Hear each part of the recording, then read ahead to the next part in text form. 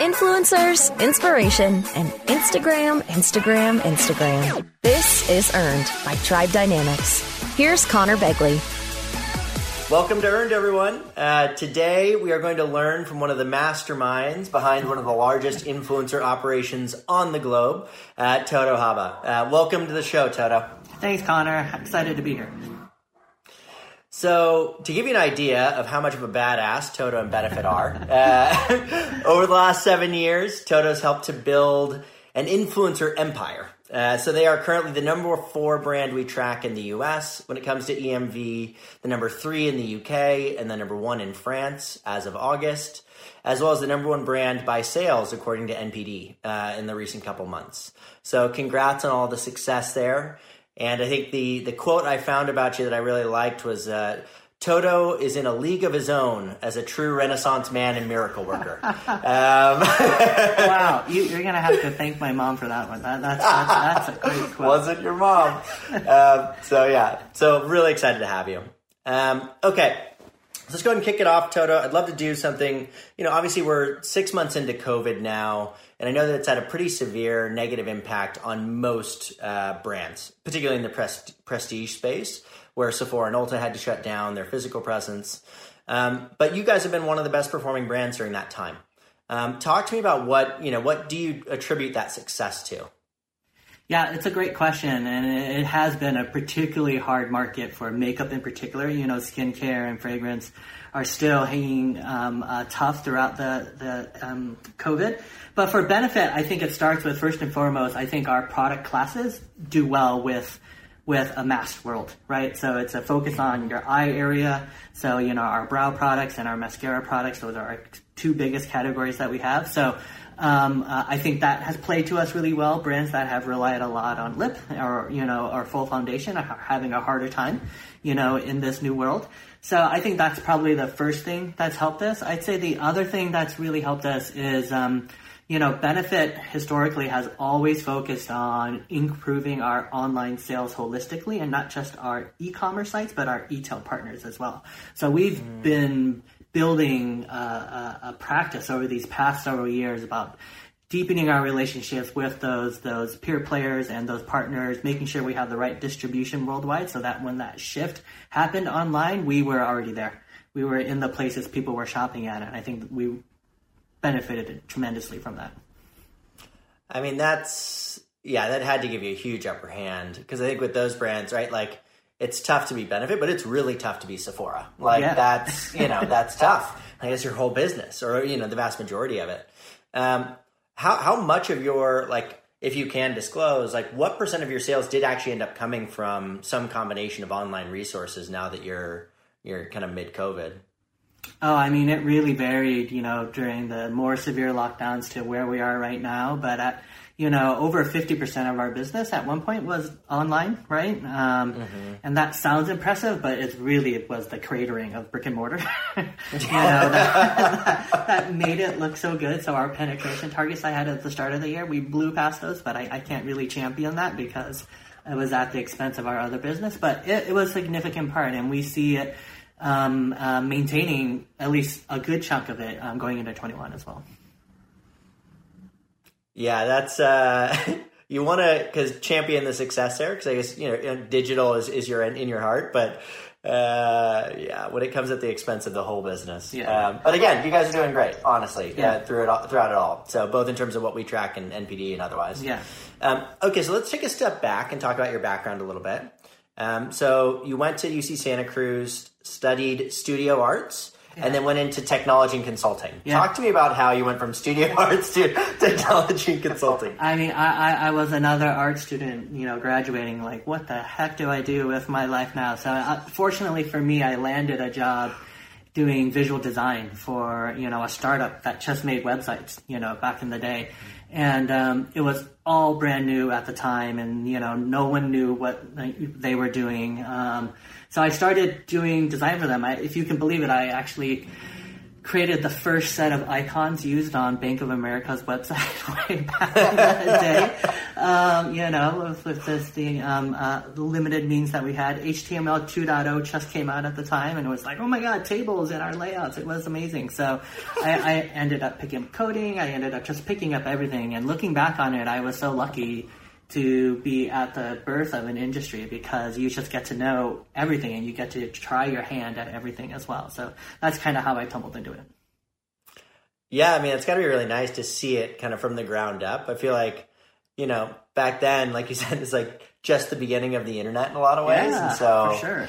Yeah. It hasn't changed very much, luckily, since then. So, it's been like a pretty easy job. But you know what, Connor? It doesn't feel like it's changed in the sense that I still don't really know what I'm doing. I'm making it up as I go along anyways, right? So it's like everything is so new all the time. And for the people who love this industry, that's what you love about it. It's addictive, right?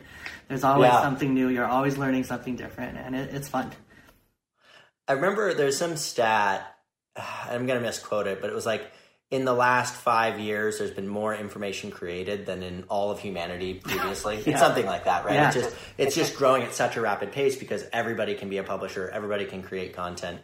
It's just pretty wild. So then you went into the kind of agency side of the business with Organic, and rose up the rankings there. Tell me, what were some of your learnings from working on the agency side? What were some of the things that you took with you? Yeah, I mean, I loved my time at Organic, and I learned so many things from that. I mean, it was in between actually working in the internet startup. The .com bust happened, and I ran off to one of my clients. It was a pharmaceutical company. I ran an e-commerce shop, for them for a long time. So really got to know the nuts and bolts of that business. So going back into advertising really allowed me to get back to my roots in terms of like consulting and working on a lot of different industries and brands. So I really liked that aspect of working in advertising, and they were some of the smartest people I've ever worked with, I found in advertising. So I would say, the things I really took away were a couple things. One was just my deep appreciation for how powerful good creative is. I mean, you can have the worst media plan, the worst strategy, the worst everything, but if you have great creative, you can often overcome it. But you flip that on the side and you can, if you have the best strategy, the best media, and the best everything, and if your creative is stupid, then it just all falls apart. So, I mean, a respect for the power of creative and how to actually make that creative work, working with, those sort of individuals was probably the thing I took away most, from working in advertising, learning how to talk to a creative, how to give critiques, do all that sort of stuff. I think that was invaluable for the position I have now. Also, I'll also say it's just, I also got an appreciation for just being able to do anything quickly and pivot on a dime. Agency life is so fast-paced and client demands are changing left and right, and you're working on a couple of clients. So the ability just to quickly pivot, I thought was really valuable for me to have there as well, because in today's world, first mover advantage really matters sometimes. Yeah, for sure. I mean, so going back to this idea of creative, I think that I was on TikTok yesterday. I got sent a link. There's this hilarious video. It's a guy riding a skateboard, listening to music, drinking like a giant thing of cranberry juice. I don't know how to describe it. It's just very like peaceful. Yeah. It was like an interesting thing. But then I look at his videos and it's like that video got 10 million views. Holy cow. But every other video got like 20,000, 20,000, 30,000, 50,000. I'd be like one out of every 10, one out of every 20 would be a hit. Yeah. But then the other 80 to 85% would just be, just a miss. Yeah. Which I think I listened to one of your other interviews and you said that that's actually the target you guys kind of go for, right? Is like this 75-25 mix in terms of failures to successes. Is that something you guys think about a lot? It is, and for at Benefit, I start the year setting off some global priorities for the team, and just the way I'm wired, I always try to set a specific KPI on whether or not we're reaching, that objective. And for the innovation objective that we have, the broad goal I set was we have to be failing 75% of the time in order to be successful for that, and succeeding just 25%. With the thought that if you're not failing enough, you're not trying to reach high enough. And I also just wanted to try to instill a culture of being okay to talk about our failures as a company, because I know sometimes when you work on an international role, people just like to tell you about their successes, that they have, and not be as open to the failures. So that's one of the reasons I did that. I mean, one of the things that's nice about failures, like you said, you learn from them, right? So that's the whole point, is you like try something, you're like, wait, okay, this didn't work, but maybe if I change this part of it will work. Like, it's, you don't want to ignore those. Yeah, for sure. You almost learn more from your failures if you're honest about it, right? And a lot of the successes that you read about in PR or case studies go under the covers. A lot of it's smoke and mirrors. I mean, I've done it myself, right? I've gotten written up for a great success story that we had, but, it was done on shoestring and, tape, and, it was kind of a success if you squint at it, but the failures that we had and the learnings were even more valuable for the next activation. Yeah. I mean, it actually reminds me a little bit of what your comment was on the, like, why have we been successful? It's like, well, we're in categories that are successful right now. It's luck. Like, part of this is just luck. Yeah. And so, yeah, totally. Well, let's get back to your background. So, so you leave the agency, you go into Benefit, which is a big transition. And I remember, in the interview, you said that one of the big problems that you ran into with the agency was like just the nature of the agency model, which is every time you lose a client, you have to let everybody go. And every time you hire a client, you have to hire everybody up. What was some of the appeal of Benefit when you came over?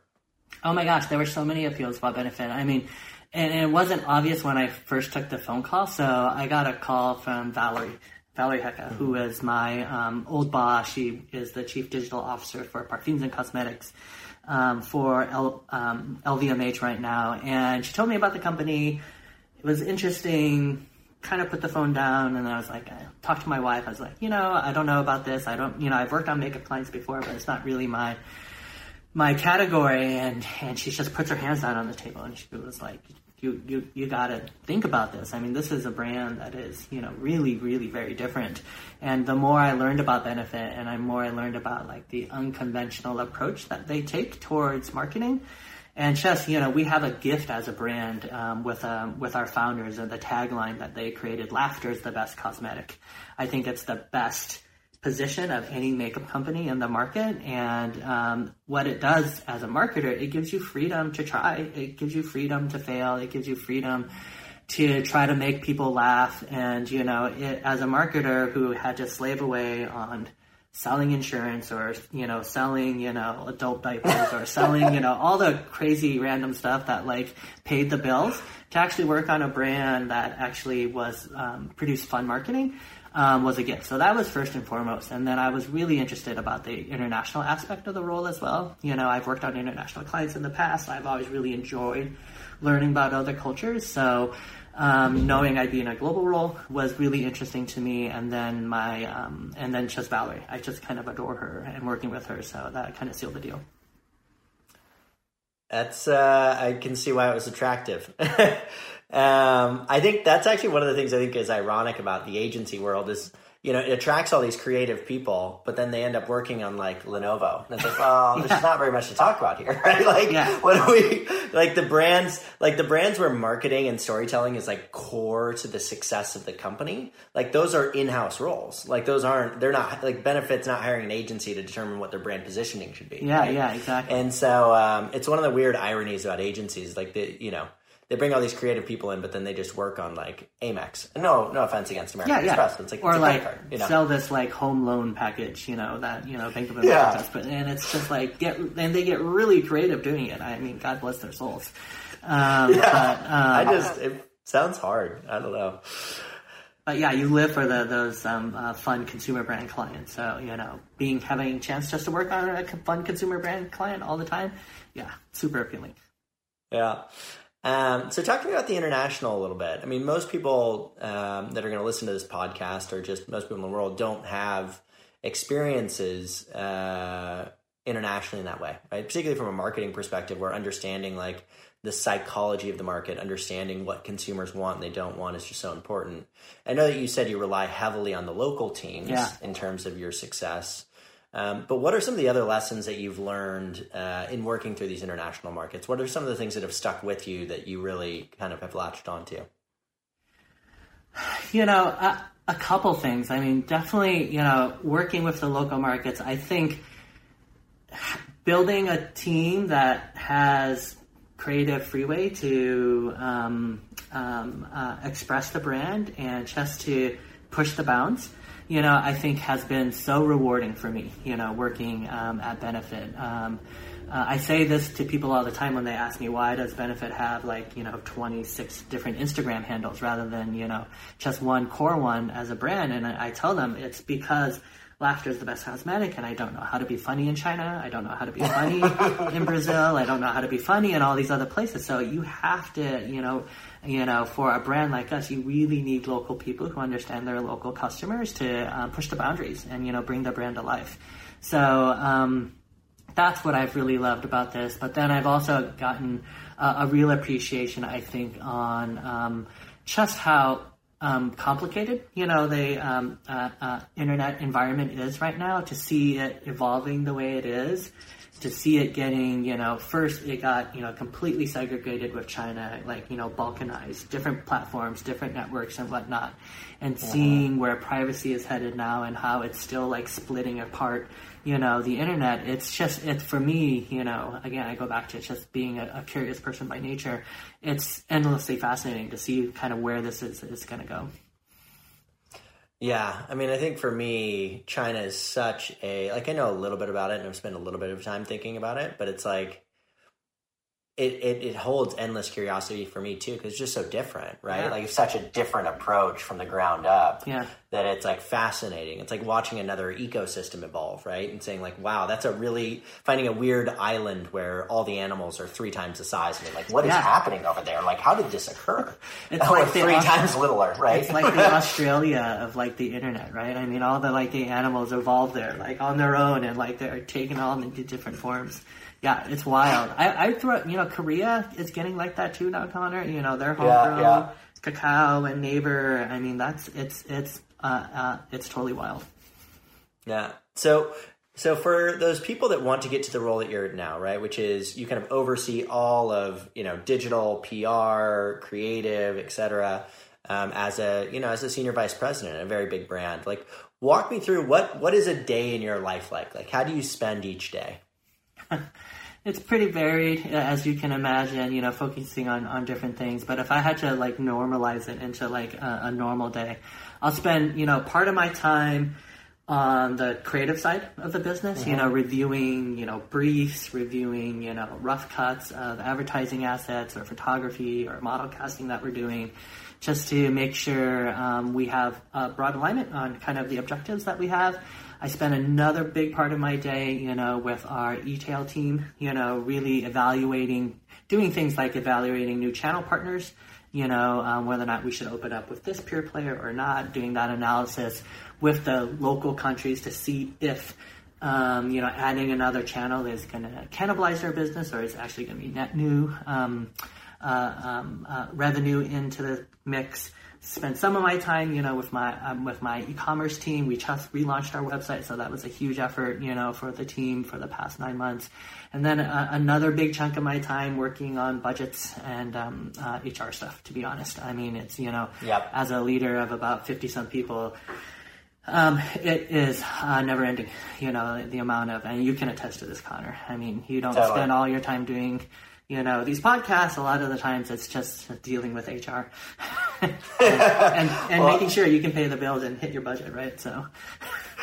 Well, the nice part is, I don't know if I should admit this, but John now is in charge of most of that, That's most awesome. of the internal operations. Nice. So I'm all external all the time, which is actually where I feel best.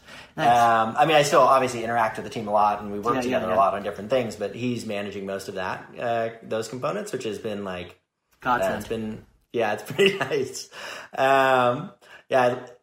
So talk to me about, so you talked about e-tail. So for those people that are looking to expand internationally, are there particular digital retailers that you think are just doing a great job right now that you're hey, I would, if you can get in here, go for it? Oh my gosh. Anybody like that? There are a couple, I think, are doing some really interesting things. Obviously, if you know Chinese, get into China. I mean, do work on Tmall. I mean, that business is a monster, and it will continue to grow for the foreseeable future. And they are really at the leading edge of where retail is going to go in the future. I'd throw the same thing in there for WeChat, for China as well. I'll stay in China. It's such an interesting market in that there's so many new business models being developed right now. One of the questions I get asked a lot is like, what other sort of brand do I like look at, and admire for like their influencer work outside of Benefit? And there's a lot, that we take from different people. But the one I'm admiring the most right now is this Chinese brand called Perfect Diary. And, it's a local Chinese brand. It's mass. But their approach towards influencer management is so unbelievable. They actually have, Connor, if you can believe this, 200 people managing influencers, 200 employees managing influencers at Perfect Diary. And each one of those employees is managing like a private WeChat groups of customers and micro influencers. And they're direct selling, with this group of people. But at the same time, they're building this army of brand advocates that has just skyrocketed, their market share. They're like number one on Tmall now. They're the most mentioned brand on Red. And just the fact that, they went all in on such an unconventional way to do influencer management, what blew my mind, and it just was like, don't always accept, what everyone else is doing as the right way, think about it different for your brand if it's the right thing. So I would say definitely if you're new and international, get into the China market. Once you crack that nut, every international brand is going to want to hire you. They just will. Yeah, I mean, it's a big one. We definitely have one of our client partners who was having, they mid-COVID, they were panicked, right? Launched in China, and it's now like 60% of their business. And it was like, whoa, like what happened there? And I think getting back to the Perfect Diary, I've been hearing about them for a while. And it's, I was meeting with a brand the other day that's one of the best known brands in the world. And, they had in the last year, they've had 23,000 influencers talk about them just in the US. And they've got a team of 3 people managing that. And it's like, that's going to be tough. Like, that's a big ticket. And so, and again, in the US, smaller examples, but like, ColourPop, Fashion Nova, who we've both been working with for a long time, they've got like 20 to 30 people that are managing not just influencers, but influencers in social, which is just, it dwarfs the size of even some of these very big brands. Yeah. And I know you guys have been one of the early movers from an investment perspective in terms of teams, both globally and domestically. So I'm sure that's had a big contribution to your guys' success, although you probably don't have 200 yet. No, but maybe this is how you get there. This is how you get there. But no, I mean, we have a pretty big group. One of the things that Benefit relies on from a management standpoint is we have local digital people managing those influencer relationships in virtually every market we're in. So we're in 50 plus markets, but probably in about 40 some of those countries, we either have a person or a half-time person managing those influencer relationships. So total that all up, and then plus the global office, we probably have 50, 60 people, managing influencers worldwide. So, it's a fair number of people, and you need it, in order to, if you really want to scale the program. So, yeah, well, I mean, it's showing in the results for you guys. So, so talk to me a little bit. We're on the kind of topic of influencer marketing, and knowing that you guys were one of the earliest movers into this space. How have you seen it evolve over the last, call it 5 to 6 years, 7 years? Like what's changed from your early days to today? Oh my God. We could go on and on for this forever. I mean, we were way back in the day of like the early YouTubers, of the Michelles and, the Mac Barbies, or Bethany Moda, all of those people way back in the day. I remember us, our PR lead in the US, threw a barbecue for Bethany's dad, one time, because they're just up in the North Bay at Santa Rosa, just to build that relationship. So, I mean, that's kind of where we started on, and they were just growing, and it was so fascinating to see, because these were literally people who had no intentions of being influencers, right? They started making videos because that was their passion, and they got an audience because they were relatable, and it kind of grew out of nothing. So working with those people and then like learning what influencers and the power that they really have to move consumer interest in things was really exhilarating at the time. And then that started to mature. Instagram came on, and then you started to see this huge influx of makeup artists and, to be honest, a more diverse cast, of influencers, entering the space. And then now with today, TikTok and, the other channels, it is turning another page, I'd say, in very many ways. So what I'm describing is really just, an explosion of creative. I think as we've gone on from the start of it to where we are now, just the fact that everyone has access to a phone, everyone has access to a social network, everyone can be a creator if they want to be a creator.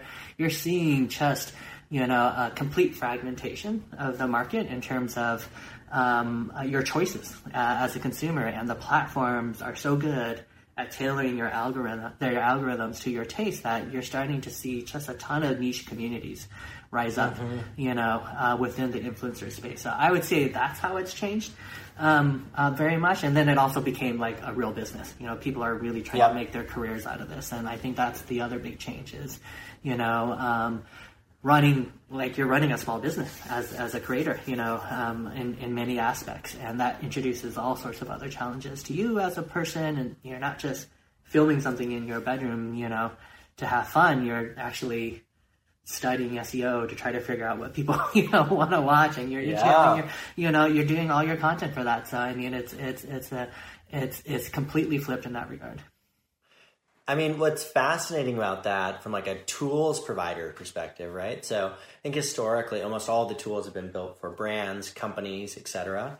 And you've had this new entrepreneur that's emerged that needs a totally different tool set in order to do their job. And it's like, I met this woman I was on a panel with in the UK who started it was like a tool set for influencers, and it helps them figure out like what brands to reach out to and a few other things. And it's like, she signed up, she started it, and she's like, she launched it in March. And I was like, oh, how many subscribers do you have? She's like, oh, 40,000. I was like, oh, wow, that's cool. She has free. She had free and paid. I was like, oh, that's cool. Okay, yeah. I was like, well, how many of them are paid? She's like, oh, 20,000. I was like, wow. And she's charging £15 a month, right? So say, call it $20 a month. So I'm like, holy shit, this like one woman band is doing $5 million in recurring revenue. If this was like a SaaS business, this would get valued at like $25 to $30 million. Yeah. And like she'd launched it in March. I was like, holy crap. Like, that's wild. Like, what? Yeah. And there's another company called Planoly that basically it's just like a planning app for posting your Instagram photos. They're in like $10 to $12 million in revenue. They have like a 15-person team. It's crazy. And again, that's a business that's going to get valued at, $50 to $100 million. And so, most people have no awareness that there are 50,000, 100,000, 200,000 or more of these people that are trying to do their jobs every day. They're going to be willing to pay $20 a month or $50 a month or $100 a month to like help you do their job better. Yeah, that's wild. I mean, the amount of choices you have as a creator now, and the amount of platforms that you can go on, and just how different the platforms are to a certain extent as well. I mean, it's I really feel for those OG YouTubers that are like trying to adapt to TikTok and like, Yeah, totally. It's tough. Again, they benefited. It's really hard. It's like sorry, go ahead. No, it's really hard. Yeah. Yeah, I mean, they benefit from being really early on, right? They didn't have to be the best; they were just the earliest. They had that first mover advantage. Yeah. You see it with like TikTok. Like the first few people on there got really big, really fast, and so yeah, I don't feel too bad for them. I think they did all right, but there's definitely more competition today for sure. So let's talk a little bit about this kind of in-house, out-of-house thing, right? So I know that for us, almost everybody that we work with is an in-house brand, right? Almost all marketing's done in-house, but about half of them do work with agencies. And I know you've probably got a soft spot in your heart for agencies. Do you guys work with them at all? If you do, like in what ways do you work with them? Or is it pretty much all in-house? I would say about 80% of our work is done in-house now, as a brand. We use agency for particularly, big moments or, big campaigns that we want to do. Definitely if we want to put on a big trip, we'll work on, with an agency, or a big product launch. Sometimes we'll work with them for some stunt kind of experiential activations. But by and large, they're really to augment the team and skill sets we don't have, as much right now.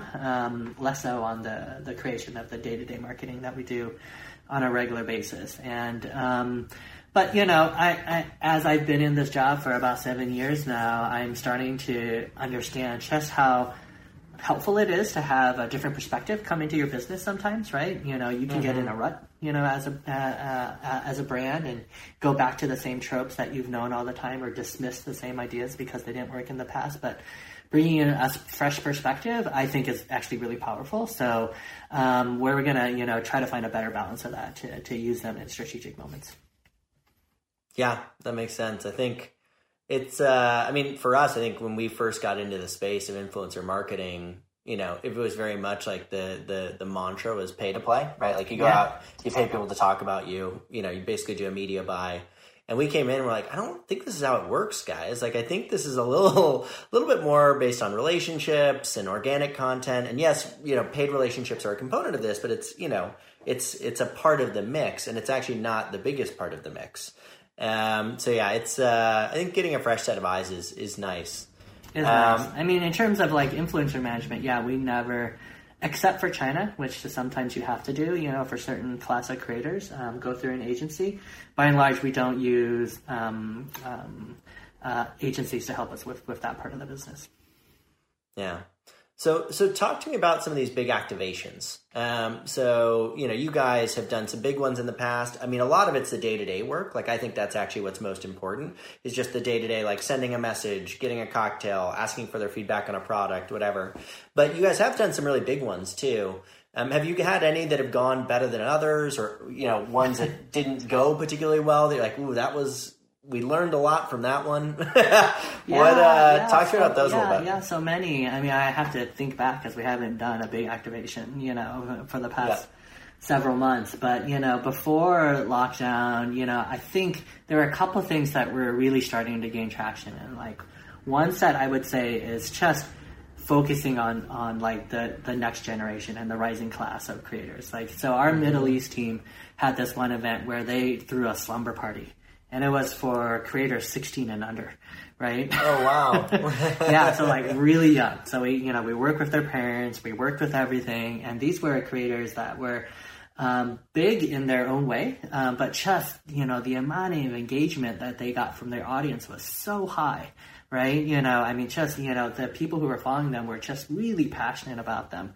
And you think about it, it's like, why are they more passionate than like, someone who's more mature in their career? And it's because when you're younger, you just, your world, it's smaller. It collapses, right? So you can hyper focus on a particular thing. And as you get bigger, you're thinking about your job, you're thinking about other things, and just your ability to actually spend time and engage with, the entertainment that you have becomes less and less. So, working with these young creators and throwing the summer party, it gave us results that just blew our minds in terms of engagement, in terms of, interest. And even though their fans themselves were somewhat younger, it's, you can't underestimate the power of, your parents' purses sometimes too, right? So, it's, totally.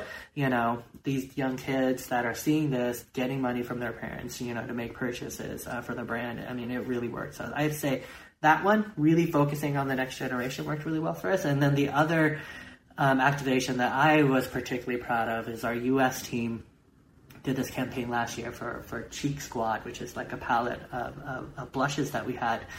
And their idea behind it was really connecting with influencers, using them to launch the product, but then also giving them an opportunity to give back to their to not to the community, but actually to the person who had the biggest impact on their life. So they went back to their schools and they gave out, these $5,000 checks to go on vacation, for their favorite teacher, and, give them some other financial, aid, for their classes. And it was so amazing, Connor. It was all the feels, in terms of, giving back, giving these influencers a platform to actually make a difference and do good now, which is, I think, where a lot of them are, have started to gravitate towards. It's not just entertainment, with makeup, but like, how do I do more, with my life? And I think that really connected us in a deep way with the influencers, and fans loved it too. So I would say those are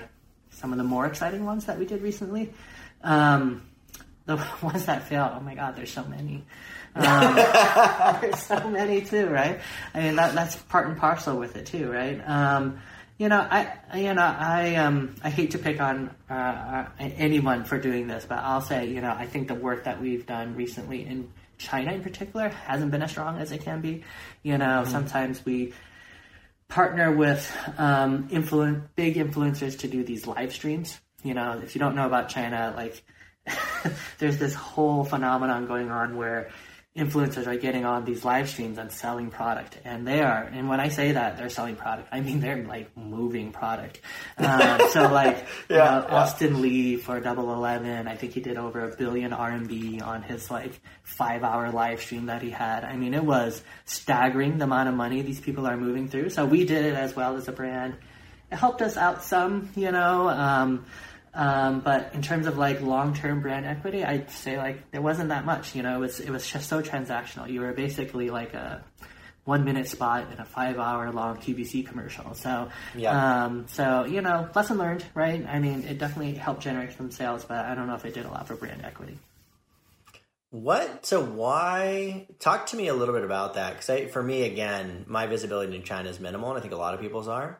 What is the motivation behind? Is it just like basically a replacement for QVC, and there's just a certain set of people that like QVC, or is there something about the way that people in China shop that makes them prefer this kind of online, or this live stream selling model? Or is it more about supporting the person because they know, hey, I know this person's going to make some money, and I love this person, I want to support them, or all of those? What are the contributing factors?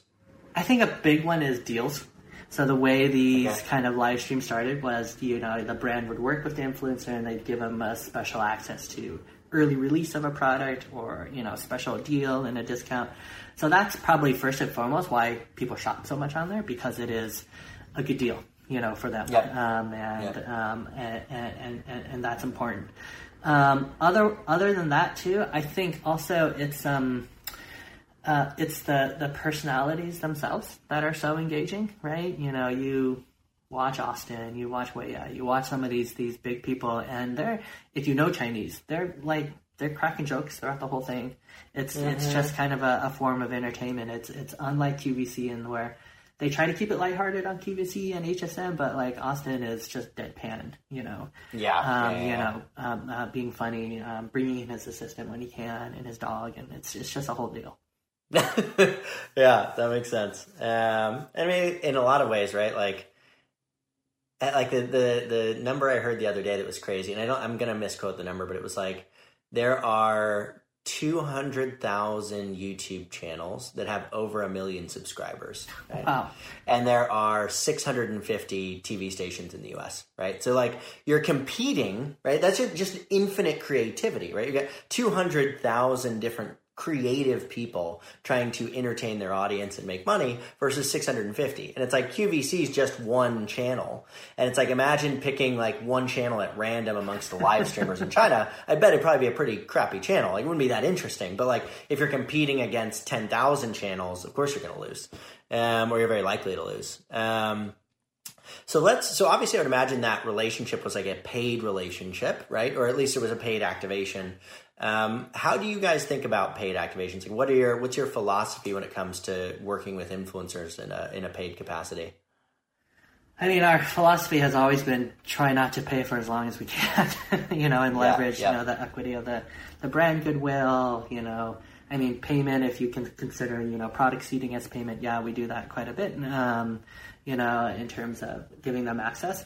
But actual like payment to produce content or payment, to say something for us, we reserve it at the last minute when there's no other option for big events. And then also we use it a lot, Connor, to really signal just how much we want to partner long term with a creator to help them with their career, right? I mean, there's a point, when you're up and coming where you're doing some small brand deals, or you're making a name for yourself, but for a bigger brand to come in and pay you a bunch of money to do a spot, or be in a year-long campaign, that's like a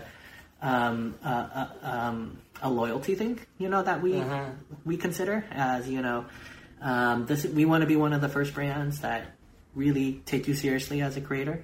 Because we want to build that long-term equity, and we think you're going to rise, to the top. So we use payments in that regard too. Yeah, that makes sense. So typically structured around long-term relationships. You try to be as organic as you can in terms of the for as long coverage. as we can. Yeah. So in terms of, let's talk a little bit about kind of the marching orders that you give to troops, right? So what I mean by that is, in one of the conversations we had about Jean-Andre, who's your former CEO, who you had, I think, a lot of respect for, you cited that focus was one of the things that he was best at. Yeah. And for him, the focus at the time was browse. Like that was it. Browse or it. That's all we're going to talk about. And it sounds like that's still the marching orders, but what are some of the things that you guys are focused on? Like what are the things that are most important for you guys right now? Well, it's still browse. I mean, I have to say, this is going to be our strategy for the next several years, and going until we reach the worldwide domination that we want, as a brand. Because, it really is. Once you can own a category to an extent as a brand, it gives you that anchor in a consumer's mind. So you're not just known for your brand image, your fun, or your colors or something, but you're known for a product class. It just really helps with recall, and spontaneous awareness, and that's, as a marketer, that's so valuable to have. So when people think about browse, they think about benefits. So we're going to keep talking about it until everyone in the world is equating us to browse. But, in terms of like other objectives that we have, obviously,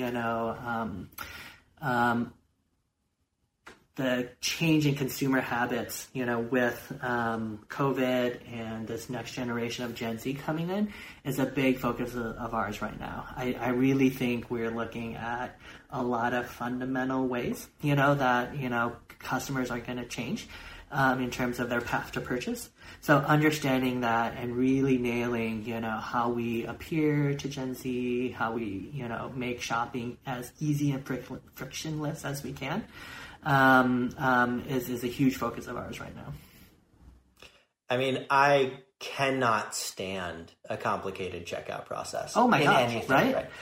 I like throw my phone against the wall. I'll just refuse. I'll just stop. I'm like, I'm not doing this. I don't care what it is. I don't care how important it is. Like, I'm not going to do it.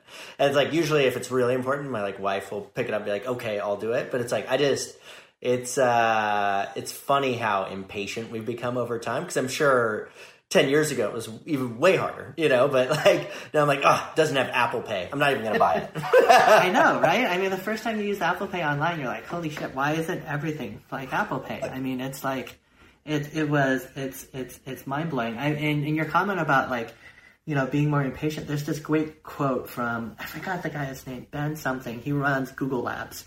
And he was like, because everyone is saying, short videos, that's kind of where it's going. And he was like, it's not about short videos.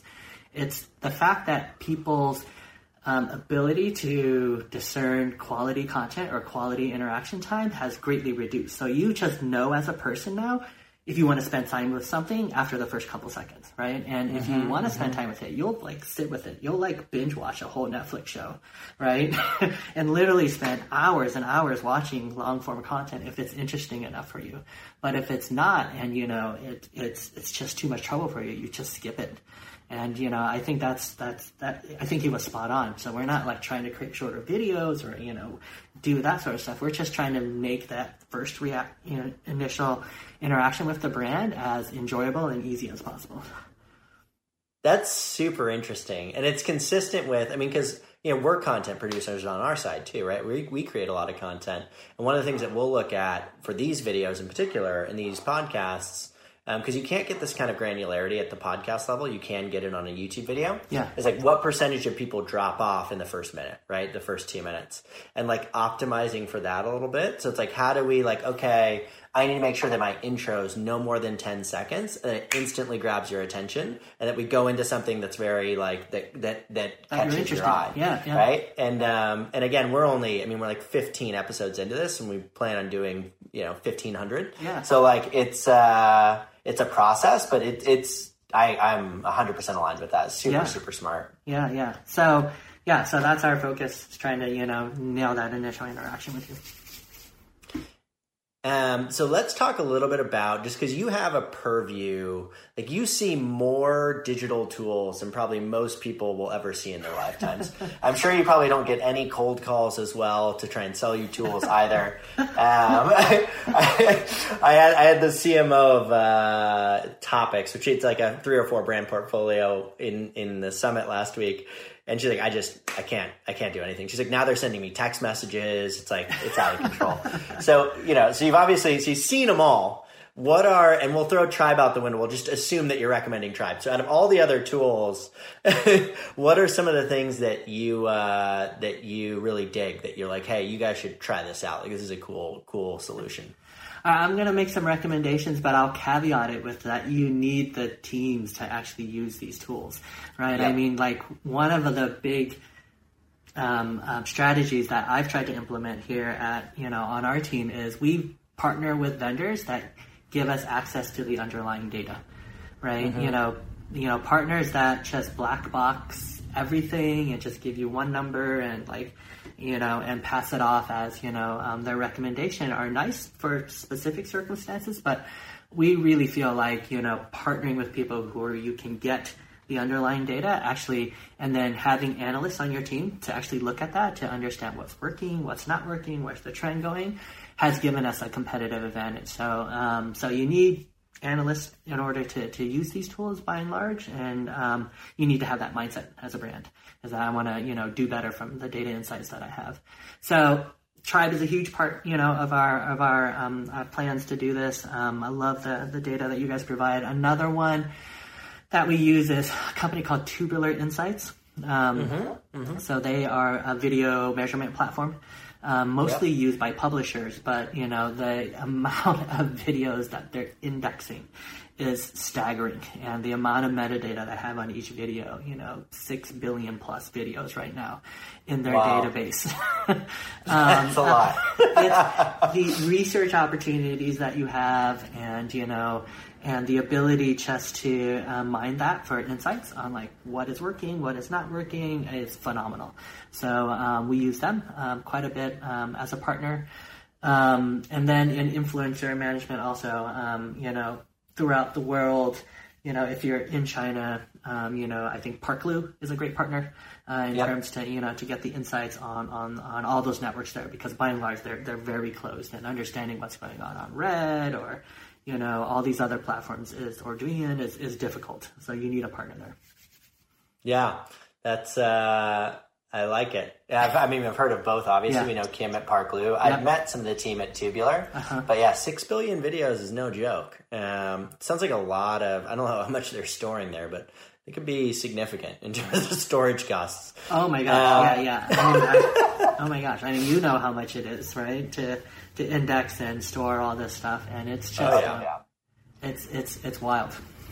I mean, that's the thing that I think about, is just that people have such a hard time understanding the scale that, like, let's put Tubular aside, just that, like, you deal with, right? Like, there's going to be, in the data that we track, a couple 100,000 pieces of influencer content created about benefit just in the US, let alone globally. So you're looking at almost 1,000 pieces of content a day. And that's just influencer content. That's not consumer content. Like, consumer content's probably 10x that. And so, how do you... And the reality is that each one of those times a consumer talks about benefit, like, there's something there, right? Like, for them to go out and proactively talk about a brand, like, that's because they really care about the brand in some way, shape, or form. And I think people just don't necessarily take that seriously, right? Like, and they underinvest in it, I should say, in the teams to actually kind of manage that stuff in a reasonable way. So, as a marketer, you live and die by how well you know your customers, and we're given a gift right now. privacy aside and creepiness aside, there's just so much about customers and like what they're talking about and what they think about the brand. And if you're not using it, you're missing out. Yeah, totally. All right, well, let's get to a couple end of the show fun questions. Okay. Toto doesn't know what these are, so we'll see what he answers with. So you've been all over the world. What is the oddest meal you've had while traveling? And it can be for benefit or not for benefit. Oddest meal that I've had for traveling? It would have to be in China. Definitely I've been at meals in China where I actually don't quite know what I'm eating. They're in these like big settings. There'll be, different dishes put in front of you, and it's like all these top executives around there, and you're trying this food, and it's just like this kind of gelatinous, bony sort of thing, and you're like, okay, I'll just roll with it. So that was probably in China. I've probably had the weirdest meals. Although most recently, right before lockdown happened, I took a trip to the Middle East, and I got to try camel's milk for the first time. Interesting. How was that? It was more strongly flavored. It wasn't just like regular milk. Yeah. It was just like it's hard to describe. You got to try it. Yeah, no, I mean, I love trying new stuff. Yeah, it's like you said, it's kind of like what we were talking about before, where you've had these cultures that have grown totally independently from the one that you've grown up in. Yeah, and it's just like totally new things. It's fun. Yeah. Okay, so if you had to recommend one book for everybody that's listening to this podcast, which again would be people that are, aspiring marketers, aspiring influencer managers, as well as more senior folks as well, what's a book that you really think folks should read? Oh my gosh.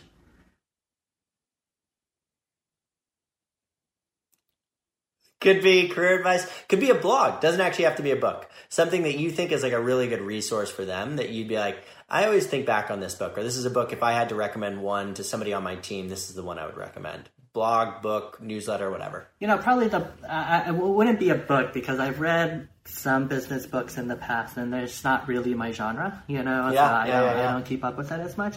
But one of the people I go back to repeatedly, just because I think he's so damn smart, is this guy named Ben Evans, who works at Andreessen Horowitz.